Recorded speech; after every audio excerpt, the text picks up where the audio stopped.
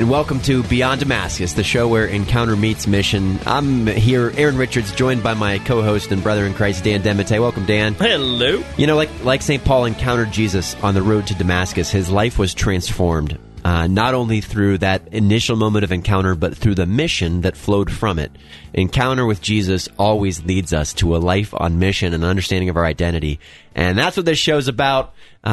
Dan, why don't you kick us off with prayer today, and then we'll jump right in. Absolutely. In the name of the Father, and the Son, and the Holy Spirit. Amen. Jesus, we just pray that you would erupt profound encounters with you in our church again. The people would come to know you, to see you, to hear you, to experience and encounter your love in a very tangible way, Lord. I pray that your love would become manifest in our lives and in our families' lives, Lord, and that you would do something in us that draws us into you and leads us on mission. Yeah, God, awaken a sensitivity in us in a powerful way today, especially through this show, to the ways that you have worked in our lives and specifically the way you're working in our life now.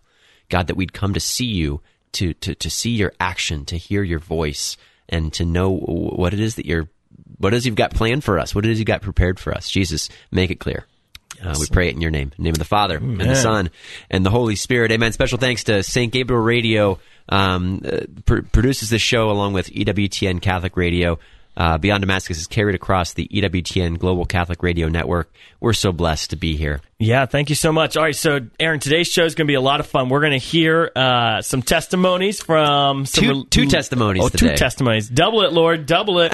You're gonna get some testimonies from some religious sisters, which is going to be amazing. And I think what's really great, Aaron, is that when you hear testimonies, I think, a few things about testimony, right? Like, number one, what God accomplishes in someone's life, it's evidence that God can accomplish that in my life as well. Yeah. So like when we hear a testimony, what it does is it unlocks faith in our heart that what God did there, he can do in my life too. The scripture says the testimony of Jesus is the spirit of prophecy. So what Jesus has done in somebody's life can actually be the prophetic action that orients us toward what Jesus can do and will do in our lives. Yeah, so when I hear a testimony that like I really love and I'm like amazed by it, instead of being like, man, I'm so glad God did that for that person, or I wish he would do it for me, instead you activate yourself in a place of prayer like, God, you did that for that person, now come and do it for me. Like, you've given evidence that you work in this way, now work in this way in my life, which is awesome. We're really setting up some great testimonies today. Boom. But then the other really neat thing is, I think you'll hear from these testimonies, is they're totally different. Like, no one testimony is the same, right? Yeah. And so I think sometimes I'll talk to people and I'm like, well, how'd you come to faith in Christ Jesus? Or how'd you fall in love with Jesus? Like, oh, well, I was never like a druggie and an alcoholic, and so I don't really have a testimony. It's like, wait, no, you don't have to be like an axe murderer to have a testimony. Like, you don't have to be like Paul, who was murdering the Christians. I love scripture in Acts chapter 8. It says, Saul, who was breathing murderous threats against the Christians, not a good goal. Yeah, you don't have to breathe murderous threats against people in order to have a testimony. Like, no matter who you are, if Christ Jesus has worked in your life, and because he's Christ Jesus, he has worked in your life, so you have a testimony, right? And the question is, have you responded to that grace that God is pouring out, or have you not? And, I think sometimes, Aaron, we get kind of in this zone where, like, whenever people give their testimony, what they're doing is they're looking back at how God has worked in their life in the past, and they're kind of indicating now that they've moved beyond that moment. They're indicating what God has done. Yeah. And I wonder how much greater would our lives be blessed if we said, right now,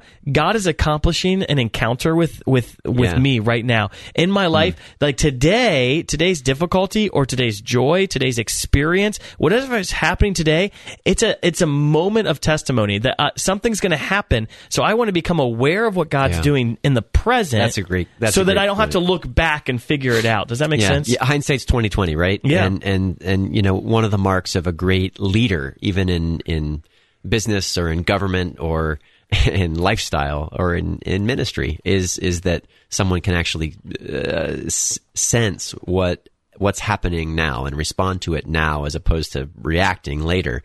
And that's so true in the faith that, I was praying, even leading into today, that so many times we come into this perspective of like that man, I want to be ready when the Lord speaks.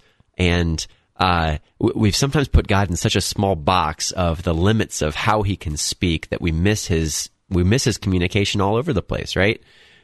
We've said it before, we'll say it again, but in the Psalms, the Lord says to us that my thoughts concerning you are as many as the sands on the seashore. Mm-hmm. Last time I checked, there were a lot of pieces of sand on the seashore, right? Yeah. That we're not waiting for that one nugget, but that we can act in faith and trust that actually God's constantly, he's constantly speaking to us. He's constantly leading us and guiding us. He's setting us up for success. Yeah, I love that. I had a vision in prayer one time where all of heaven had this spotlight on me, but also on us as a people. And like the heaven is like kind of looking and kind of anticipating with eager hunger, like, how are you going to respond to the Lord's prompting? And there's this like spotlight on us right now where God is like, heaven's like, the angels and the saints are like, all right, like we're living in the midst of a perverse generation. Like we're living in the midst of a time that needs radical transformation. We need saints to rise up. And imagine like the saints of heaven, like Therese, John of the Cross, Peter, Andrew, like John Paul II, all these incredible saints in heaven. They're looking down at you and at me, and they're saying like, how are you going to respond? Because we need people to respond right here, right now, to do something amazing, to live a life that's completely abandoned to Jesus, and to live a life of mission. And they're there with this anticipation, looking at your life and knowing in fullness what grace God's pouring out upon you right now as an individual. And the spotlight's on you. And heaven, the angels, the saints, they're saying, respond. Respond. And instead of having to say, okay, I'm going to look back at what God's done in the last 10, 20 years that got me here, don't just look back, but look in the present and say, right now, what am I going to do? God's pouring out grace.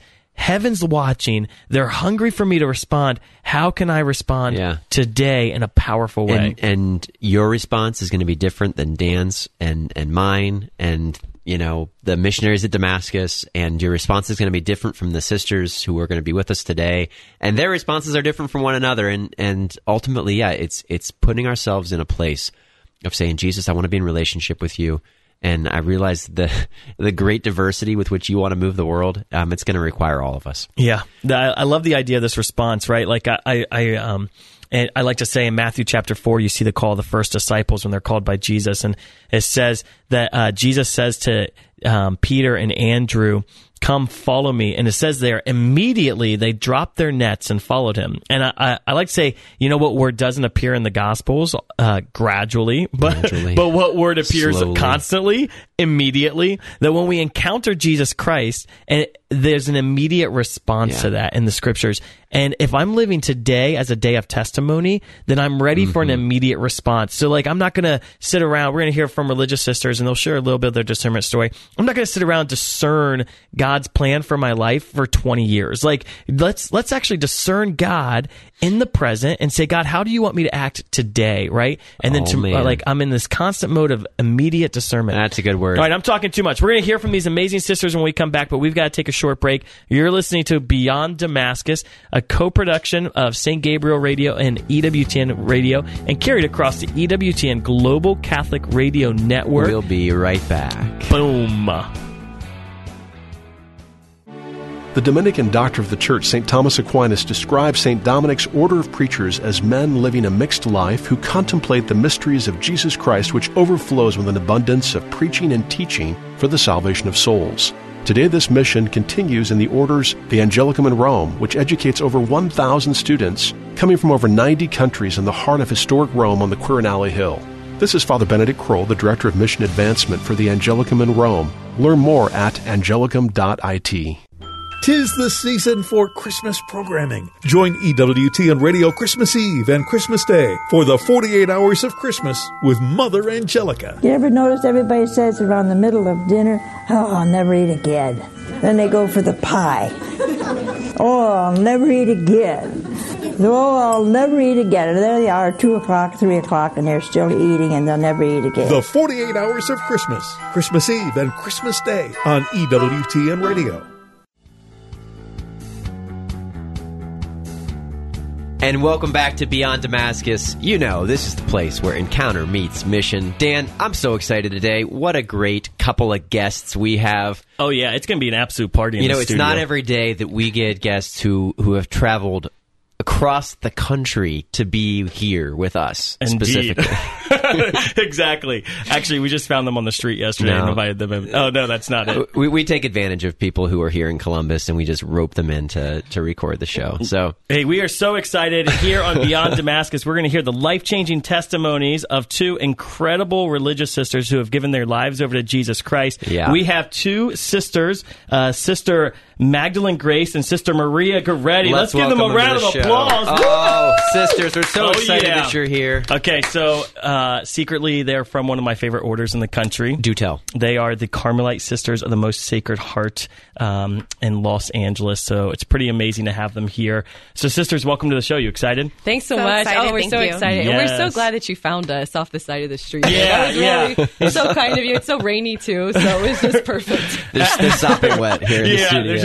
No, actually, I mean, that's not all that far-fetched, right? There's a lot of religious that just randomly walk the streets and evangelize. Evangelization. So. That's awesome. So you're Carmelites, so that means you spend a lot of time with Jesus and prayer. That's always a good thing, right? Amen. And, yes, we do. And Jesus is the cause of your joy. So we want to hear your testimonies, but I thought beforehand we would start with a fun question. Are you okay with that?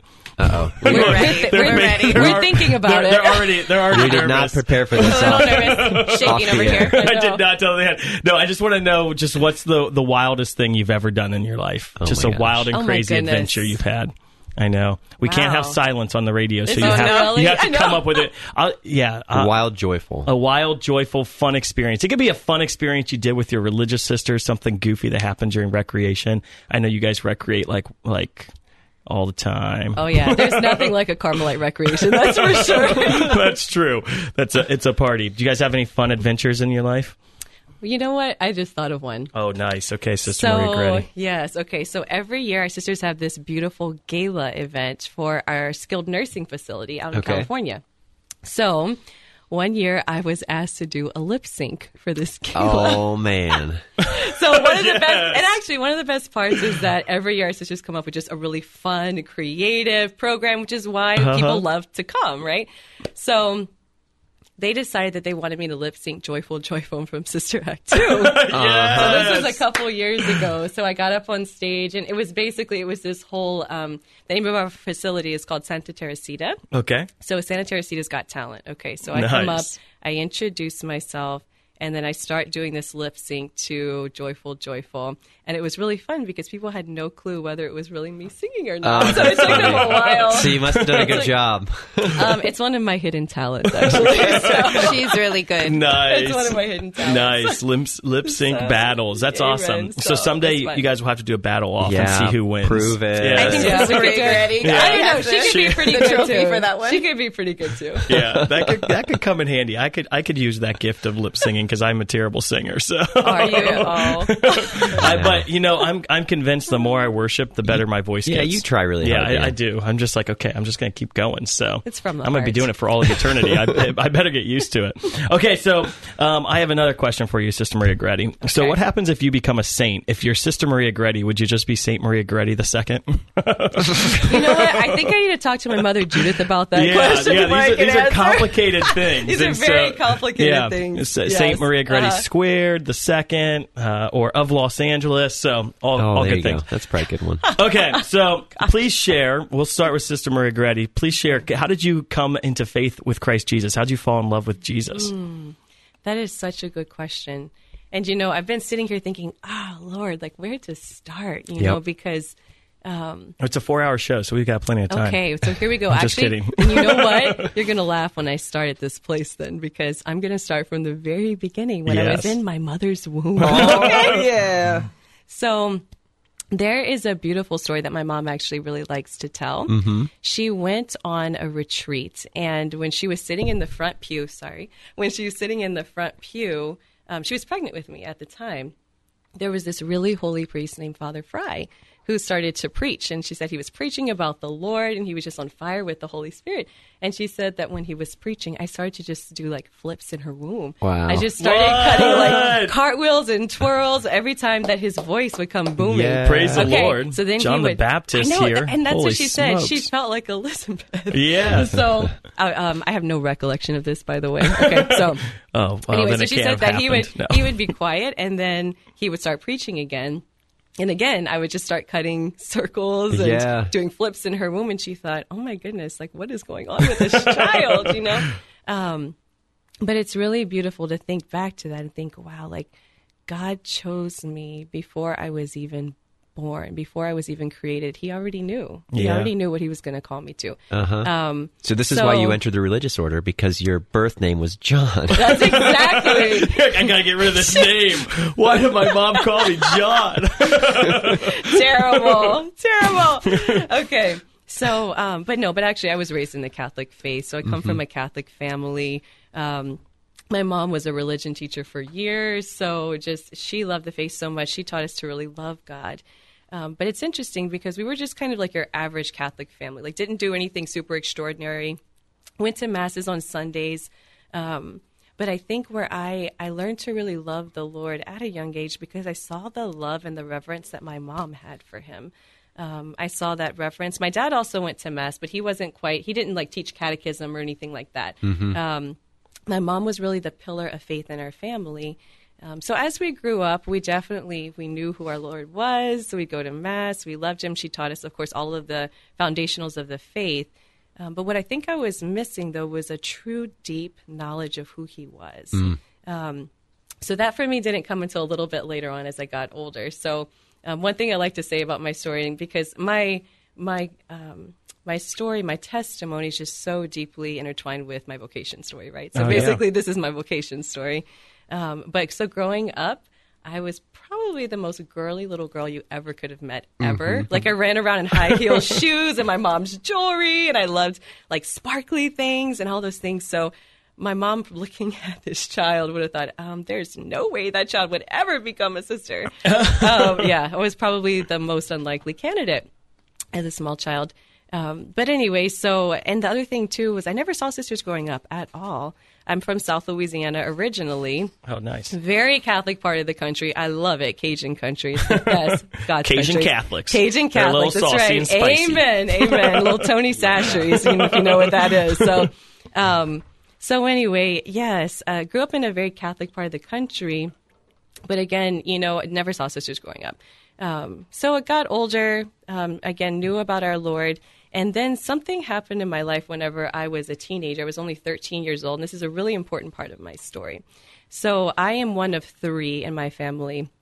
Oldest sister, her name is Elena, and then Blake is the middle child, and then I'm the baby of the family. Nice. Yes. I bet Blake was wild, wasn't he? He was wild. Those middle children. I know, it's that middle kid. His name is Blake. He tortured me growing up. I got it. That's my vocation story. No. Right.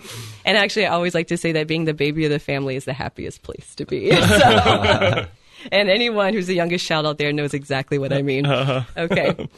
So, but when I was 13 years old, Blake was actually born with a heart condition. So when he was 15, he died very suddenly, just a few days before his 16th birthday. But he died on the Feast of the Sacred Heart of Jesus, which was really incredible. Interesting. That our Lord. So I always love to say that he had a pierced heart like Jesus did. So from that time on, I remember just my whole world just became reoriented because I thought, okay, there's only one place that I can go at this time in my life, and that's into the arms of Jesus. So that grace at that time of my life is really, I would say, probably one of the deepest graces of conversion that I received, because I had to be all in, basically, is what it was. It's like, when you experience tragedy like that in your family, you have all these questions going through your mind, like, who do I go to? Where do I go? It's only to him. Yeah. It's only to him. So, Absolutely. And the other thing, too, with that particular grace in my life was that I knew that wasn't me. There's no way that on my own I could have chosen to do that. Yep. I could not have had the strength to do that.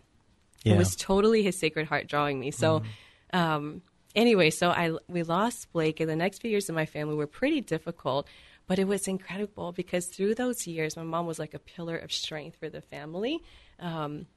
And I remember just praying so hard through those years and just asking our Lord, like, keep healing us as a family, keep giving us the grace of conversion, keep helping us to just really embrace your will, Lord. Help us to really embrace your will. And so I started to fall in love, like head over heels with Jesus when I was in high school, basically. Yeah, praise the Lord. Yeah. Thank you, Jesus. Amen. Thank you, Jesus is right. So then you got married to him. And then I got married to him. Sorry. Yeah, I'm talking a long time. Spoiler alert. That's like way ahead, okay?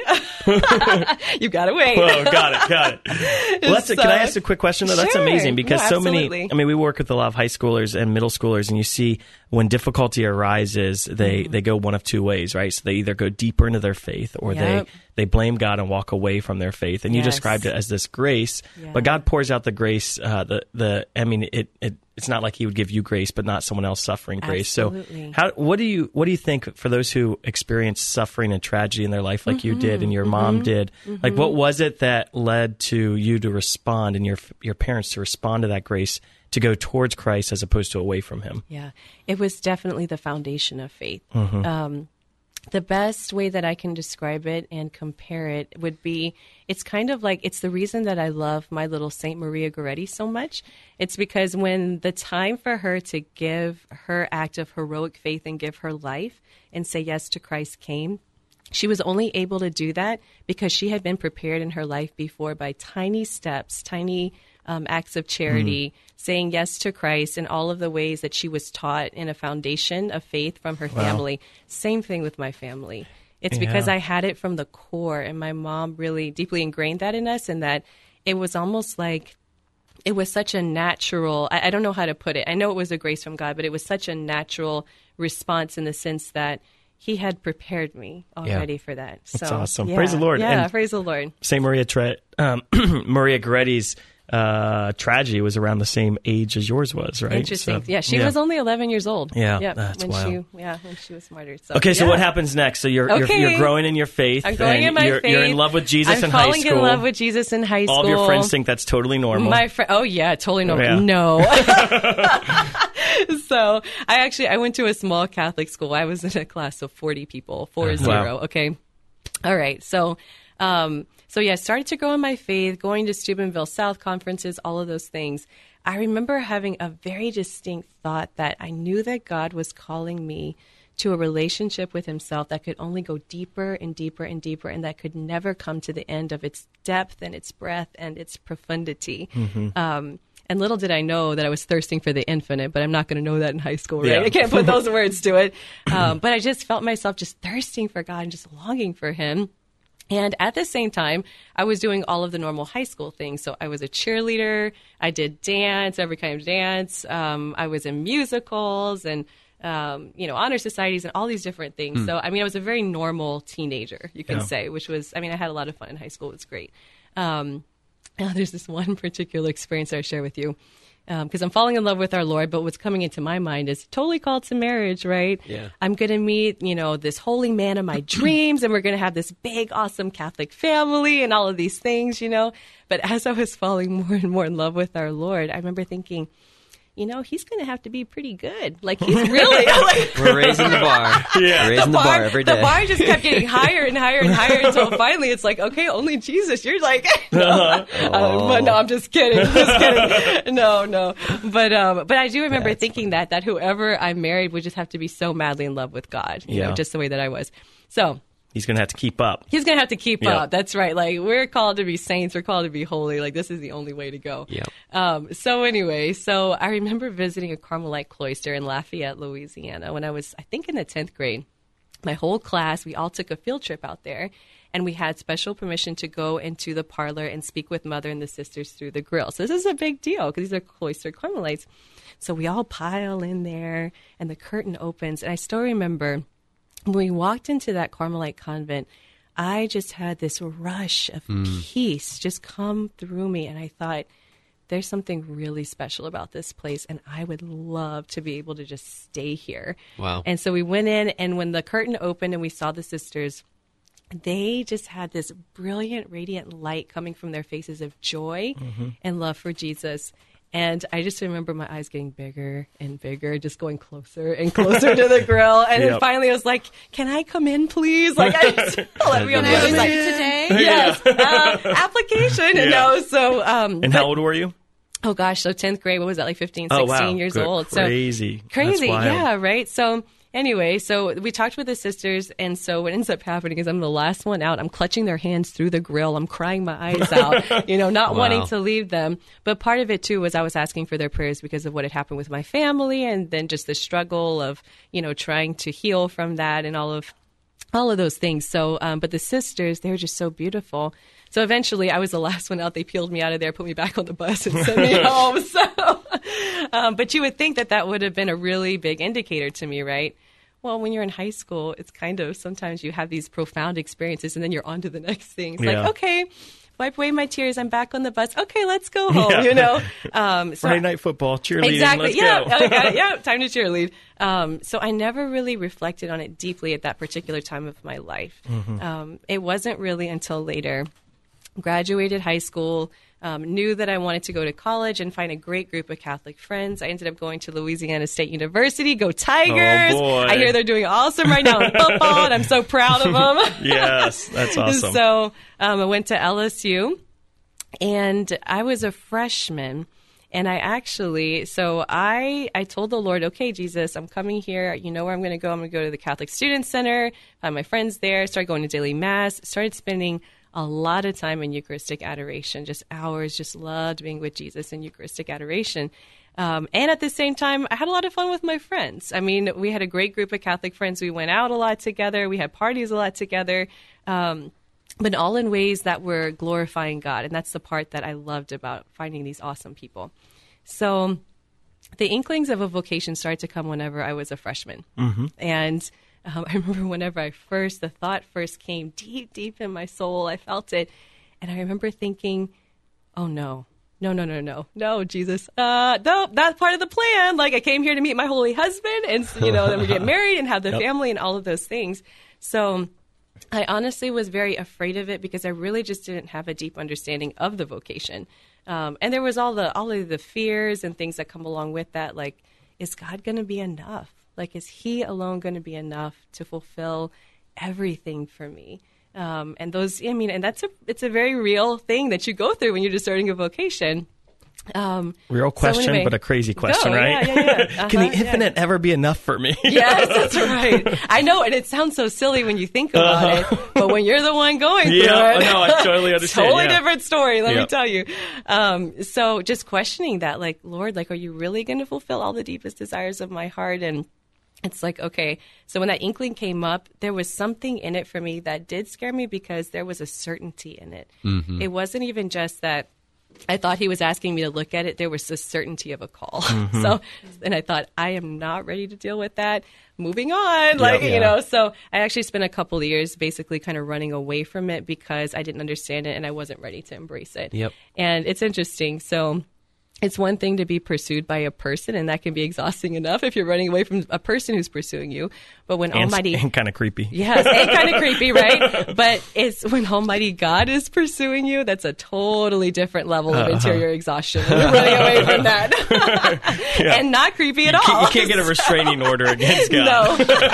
Well, it kind of looked a little something like I would go into prayer, and I would kneel, and I would say all my prayers to Jesus, and thank you, Jesus, and if you could please do this and this and this for me, and we're done in the name of the Father, the Son, and the Holy Spirit, because I don't want to hear what you have to say. I'm not ready for it. Oh, yeah. So anyway, so finally, I came to my moment of surrender about halfway through college where I just felt so tired of running from God, and I realized that I was really running away from love. Like, love was pursuing me.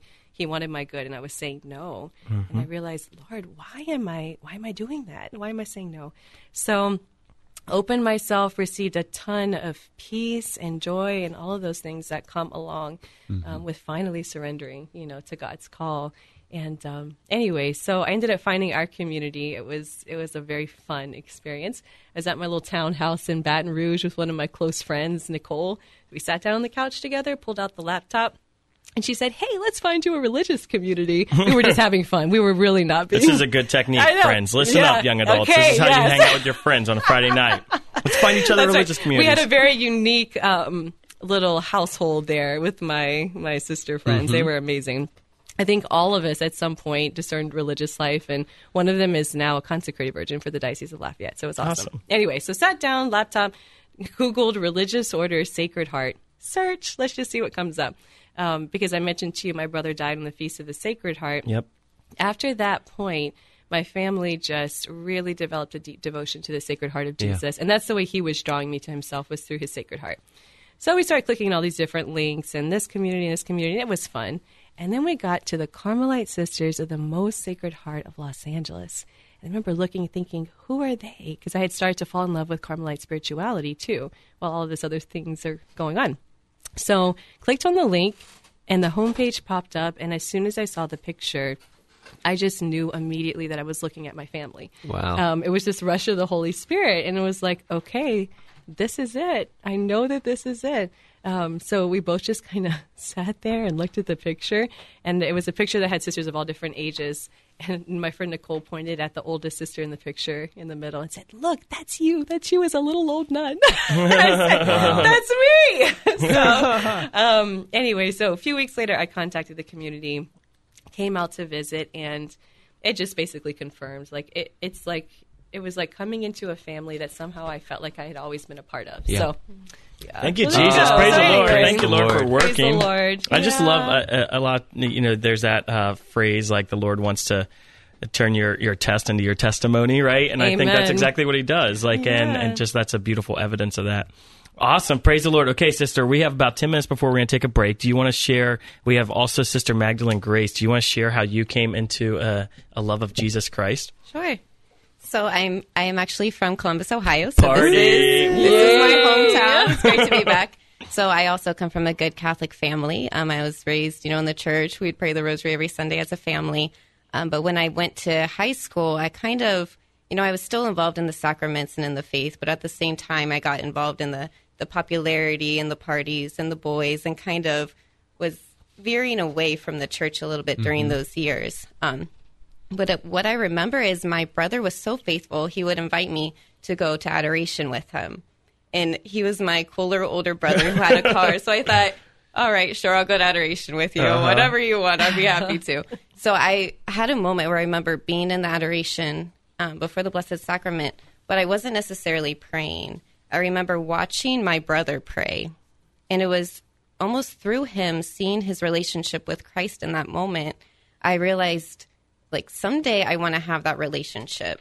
Like, I want what he has. And I could tell that God was real, and I wanted to know him, but I wasn't ready for it. That's so it was awesome. like a St. Augustine moment of, no, I still want the parties. I still want the boys. I'm not ready to give all that up yet.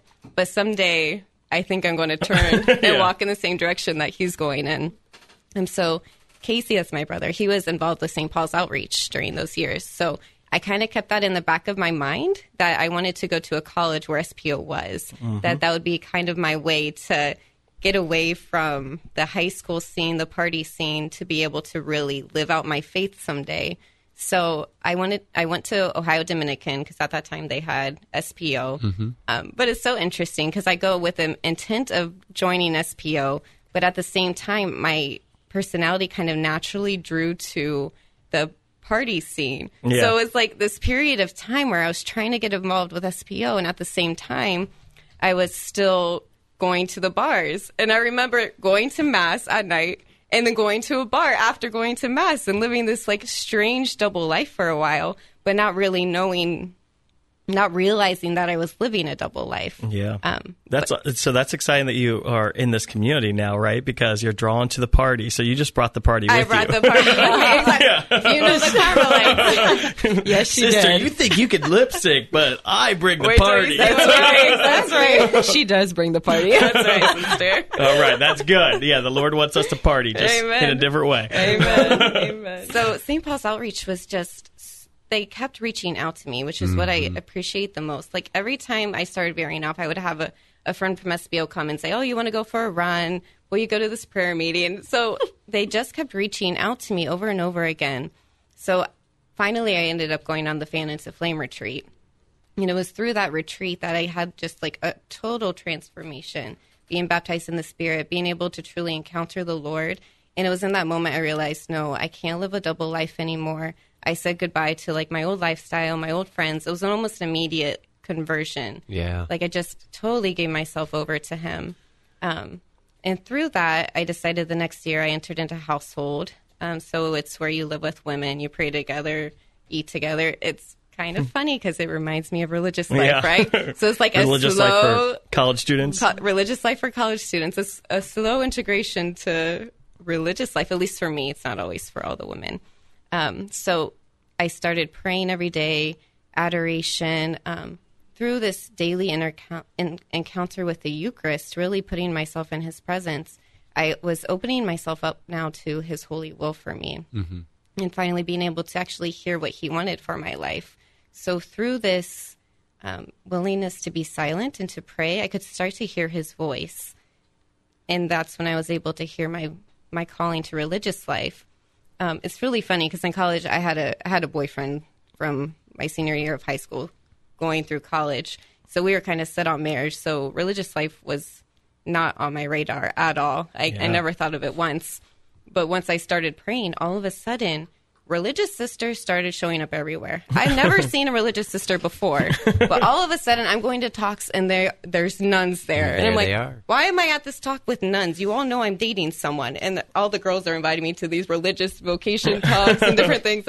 I don't have a vocation. Why are you inviting me to this? Someone taped a sign on your back. Exactly. Yeah. Invite me. Why am I here? So I was seeing nuns all the time. Nuns were on Oprah when my friends entered a community. And I had an encounter with the Lord where I was in the chapel.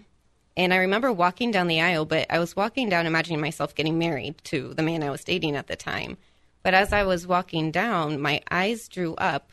And it was before an image of Jesus. And I heard in my heart at that time, I'm going to be the one that you marry someday. And I remember sitting down and thinking, oh no. Dun. I can't leave him behind. I can't leave my life behind. I can't believe you're calling me to be a nun. I was kind of almost at a shock. And it took me almost 6 months of discernment to get to the point to accept it. And the final point was, I remember praying, I went to Mass in the morning, and the Lord just kept, religious life, just kept coming back to me over and over again. And so I told him, Lord, I'll do it. I'll leave everything behind. I'll leave my boyfriend behind. I'll leave my career, everything. I'll give it all over to you. But it's like, but I need some sort of certainty that this is what you're calling me to. It's like, I want a yellow rose, and I want it today. Nice. It's like, this is it. If I don't get a yellow rose, done. I'm done. It's over. So the whole day goes on and there's no yellow rose. And I was kind of like relieved and not relieved all at the same time. I wanted it and I didn't want it. So the end of the day is coming. It's literally like 9 p.m. and I hear a knock on the door and my boyfriend's there. And I hear him like coming up the stairs to see me. And his hand is like behind his back. And he out pops a whole bouquet of yellow roses. And I remember looking at him and just thinking, what have you done? Do you know what you just did? Up with you yourself. Just broke up. Yeah. You just broke up with me and you don't even know that you did it. But it was so interesting. Poor guy. I know. After that, yeah. So we ended up breaking up. He'll never buy another girl flowers. Yeah. He was like, never again yellow roses. And I even told him, I was like, yellow roses mean friendship. What are you thinking? That's You're hilarious. supposed to get red for your girlfriend. They were on Manager Special. Exactly. He told me, he was like, well, they were on sale. They had a deal. I was like, of course they did. The Lord knows you. That is the best. So then after that, it was forward to religious life. Wow. Praise the Lord. Thank you, God. Jesus. Yeah, amen. Oh, man. So how's that previous boyfriend doing these days? Do you know? Well, that's actually a whole nother story, but he actually had a disease. So he passed away about 5 years ago. It's called cystic fibrosis. So He passed away. It's interesting because we would say I was made for God and he was made for God. Wow. And we were just meant to be together during that period of time that we... That's beautiful. That's awesome. Yeah. Praise the Lord. Thank you, Jesus. I love Amen. that. So good. So if you are a young adult and the Lord is pursuing your heart, don't run from that. I think that's a beautiful testimony. And also just if you're hungry for Catholic community and you just need support, and a sister talked about St. Paul's Outreach there, the Catholic Faith Alive on campus. They've got these incredible households where you can live with men or women and really kind of experience what community life with other Catholics is like. I think it's spo.org is how you can find out more about St. Paul's Outreach. All right, well, sisters, we're going to take a short break. We're going to come right back, and we're going to hear about how you, through the cloistered way of life, live an apostolic mission, which is pretty incredible. So you're listening to Beyond Damascus, a co-production of St. Gabriel Catholic Radio and EWTN Radio, and carried across the EWTN Global Catholic Radio Network. We're so blessed that you're listening to our show. We'll be right back. Hey Alexa, how many ways can I get EWTN? You can get EWTN on television, via cable and satellite, on Apple TV, Roku, Amazon Fire, and Google Play. You can get EWTN radio in your car on Sirius XM Channel 130, and on the go on any mobile device with the EWTN app. And here's the best news. Now you can get EWTN's great programming on Me. Listeners to Catholic radio, I think, benefit most, at least initially, from what I call remedial catechesis. What Catholic radio does is it becomes an echo chamber for the teaching authority of the Catholic Church. And what we're doing is teaching many things which have been neglected over the last 40, 50 years. If you listen to Catholic radio, you know what the Catholic Church teaches.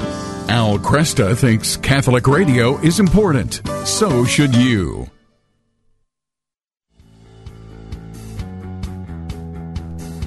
All right, and welcome back to Beyond Damascus. We've got two incredible sisters. Thank you so much for sharing your testimony with us. And it's so good to see the way that God works from early childhood through high school moments and into a life that's on fire with Him.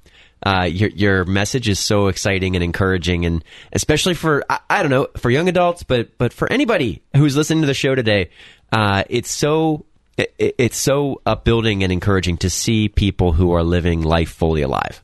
And sitting here in studio today, it's just such a blessing seeing you two ladies living life fully alive. And, even as a dad of 3 young women, I'm thinking to myself, young women, our youngest woman is 18 months old. She's a very young woman. Very young woman. Very young woman. As a father of 3 girls, I'm inspired by your message, and my greatest hope for them is that they'd be as happy as you are someday. Amen. So, thank you for Praise sharing your testimony with us. And I wonder now if we might get into a conversation about how that encounter leads to mission. So could you summarize for us, what is the mission of your order? What's the mission of the Carmelite Sisters of the Most Sacred Heart in Los Angeles?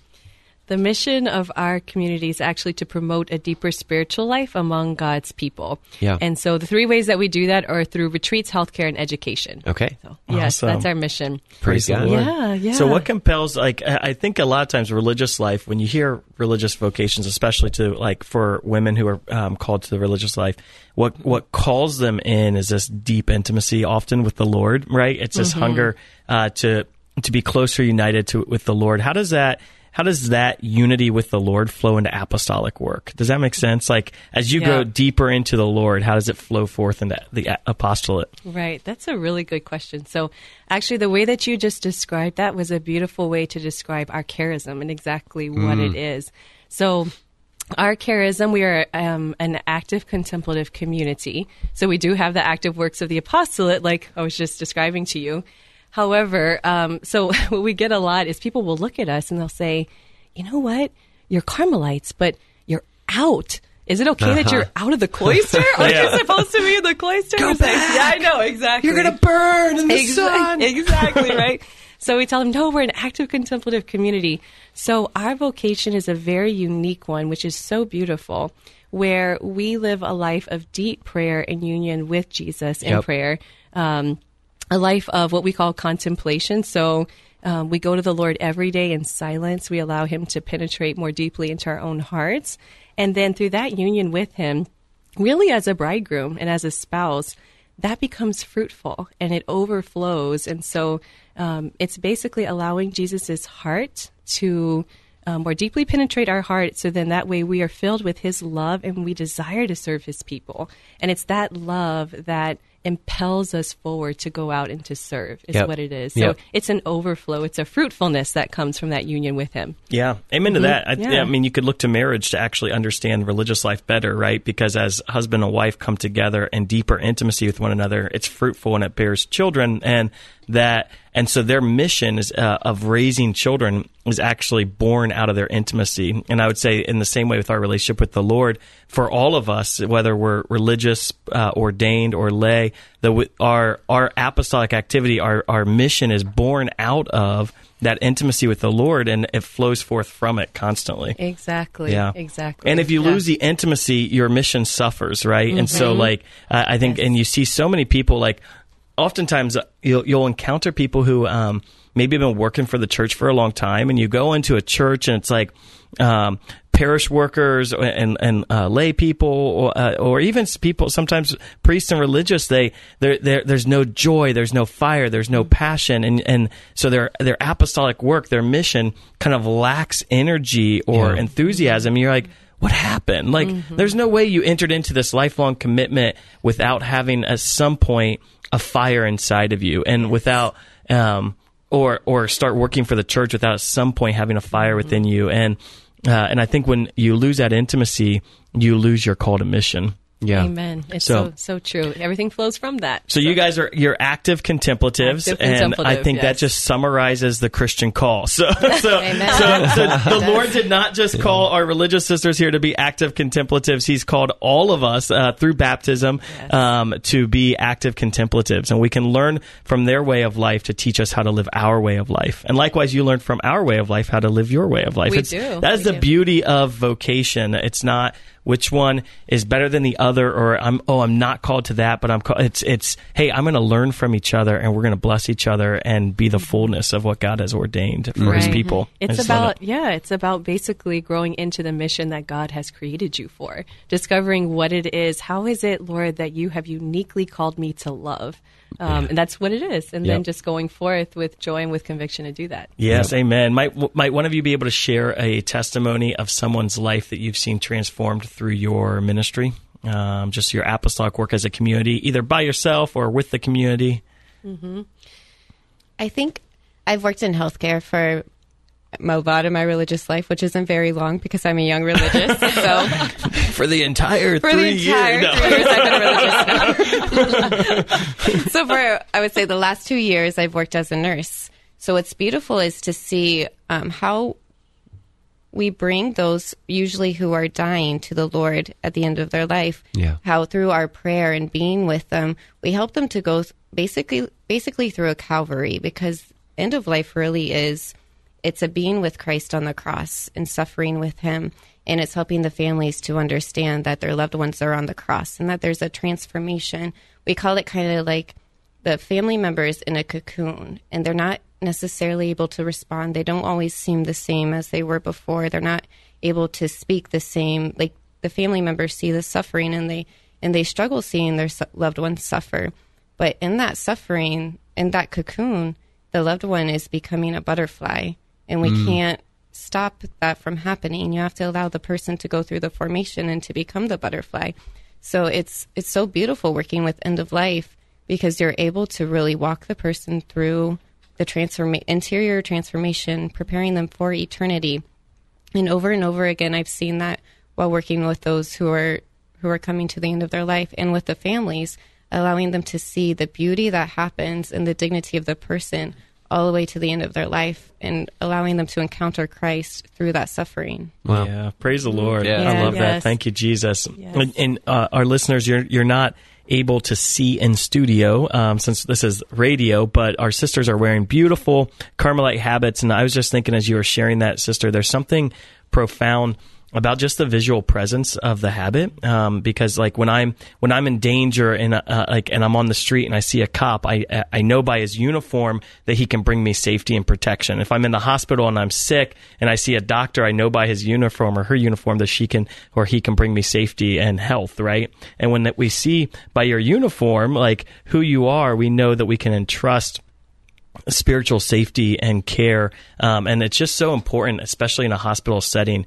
Just your visual presence communicates to everyone that like, hey, the presence of God is here, and I can help bring the presence of God to you, and that's just such a gift. So thank you for choosing to stick out and look different and be different for the Lord. It's a signal to a world that has turned away from God that God is still present, and it's a signal that when people are in spiritual need, they know where they can turn. Thank you, Jesus. Amen. Sisters, if any of our listeners have been moved and potentially motivated by your testimony today and want to learn more about your order, where can they find information about you?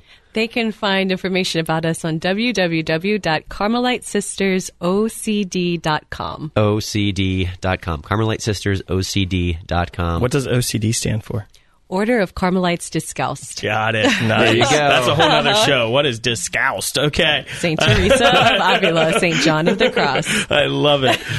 Well, that's awesome. Praise the Lord. So check them out. Sister Maria Grady, you're the vocations director, right? Yes, I am. So the religious sister that was talking about Jesus being the man that pursued her recklessly is now the vocations director. So she knows all about pursuit. So watch out, ladies. No, I'm just kidding. On now. We want what God wants for you. Exactly. I love it. I love it. So good. Awesome. Well, let's close in prayer. Absolutely. Thank you so much for being here. I'll open us up, and then maybe we can just throw in anything that the Lord places on our heart. Praise the Lord. As we pray for our listeners, in the name of the Father, and the Son, and the Holy Spirit. Amen. Amen. God, thank you for speaking so directly to your people. Thank you for, God, for placing that hook in us, that anchor in us, that will never truly be satisfied apart from you. Jesus, thank you for pursuing us and for making opportunity to be in relationship with you a possibility. God, give us the heart to be ready to hear what you have to say. Thank you, Lord. Yeah, Lord, I just, with these Carmelite sisters, I'm thinking about what you've done in the past on Mount Carmel and how through your prophet Elijah, you called fire down from heaven. And I pray, Lord, that you would make America and our world, Mount Carmel, that you would make us the prophets that call fire down from heaven, and that you would do what you did in the past, and you would do it again, Jesus, that you would send fire upon the church, fire upon those who have fallen away from the church, fire upon those who don't even know that you are Lord, those who have maybe never even heard your name. Lord, I just pray that you would send your fire down from heaven and allow us to be set on fire and with passion and with love of you. I pray, Lord, that love would become manifest in our world more tangibly through your presence. Most Sacred Heart of Jesus, we commend ourselves entirely to the love of your most sacred heart. I pray in a very special way for all of those who are listening today, Lord, that you would inflame them with your love and give them a deep and abiding conviction of your love for them and of your abiding and infinite mercy. Let no one be afraid to come to you, Lord. Open all of our hearts and our minds to just throw ourselves into your arms with utter confidence, knowing that we're always going to meet with a gentle, loving, and merciful heart. I pray this prayer, Lord, most especially for those who are struggling to come back to you, who are paralyzed in fear, paralyzed in sin. Jesus, we ask you to send down your Holy Spirit upon them this day and open their minds and their hearts to come back to you. And Lord, we also ask for the ability to hear your voice, to be able to silence our lives, to be able to make them open, to be able to hear you speak, to guide us so that we can know your holy will, to be sent out in mission so that the world may be aflamed with your love. Amen. Thank you, Lord. As you were sharing your testimony earlier, sisters, the moment for us to be enabled to give a deep reflection on a meaningful encounter rather than moving away quickly. I want to draw us back to that. So listeners, if you're looking for a target today in your time of personal prayer, I'd like you to maybe ask Jesus a question. Ask him this question. Ask him, Lord, would you take me back to a moment where I had an authentic, powerful encounter with you? And would you begin the conversation again with me about what it meant and how you want it to change my life. Yeah. Thank you so much, everyone, for listening to Beyond Damascus today. Once again, Beyond Damascus is a co-production of St. Gabriel Radio and EWTN Radio, and it's carried across the global EWTN Catholic Radio Network. We're so excited and blessed to have had you here with us today. You can find our recordings at wherever podcasts are found, or you can catch us here next week on the radio. So we're happy to be with you. Thank you for listening to Beyond Damascus.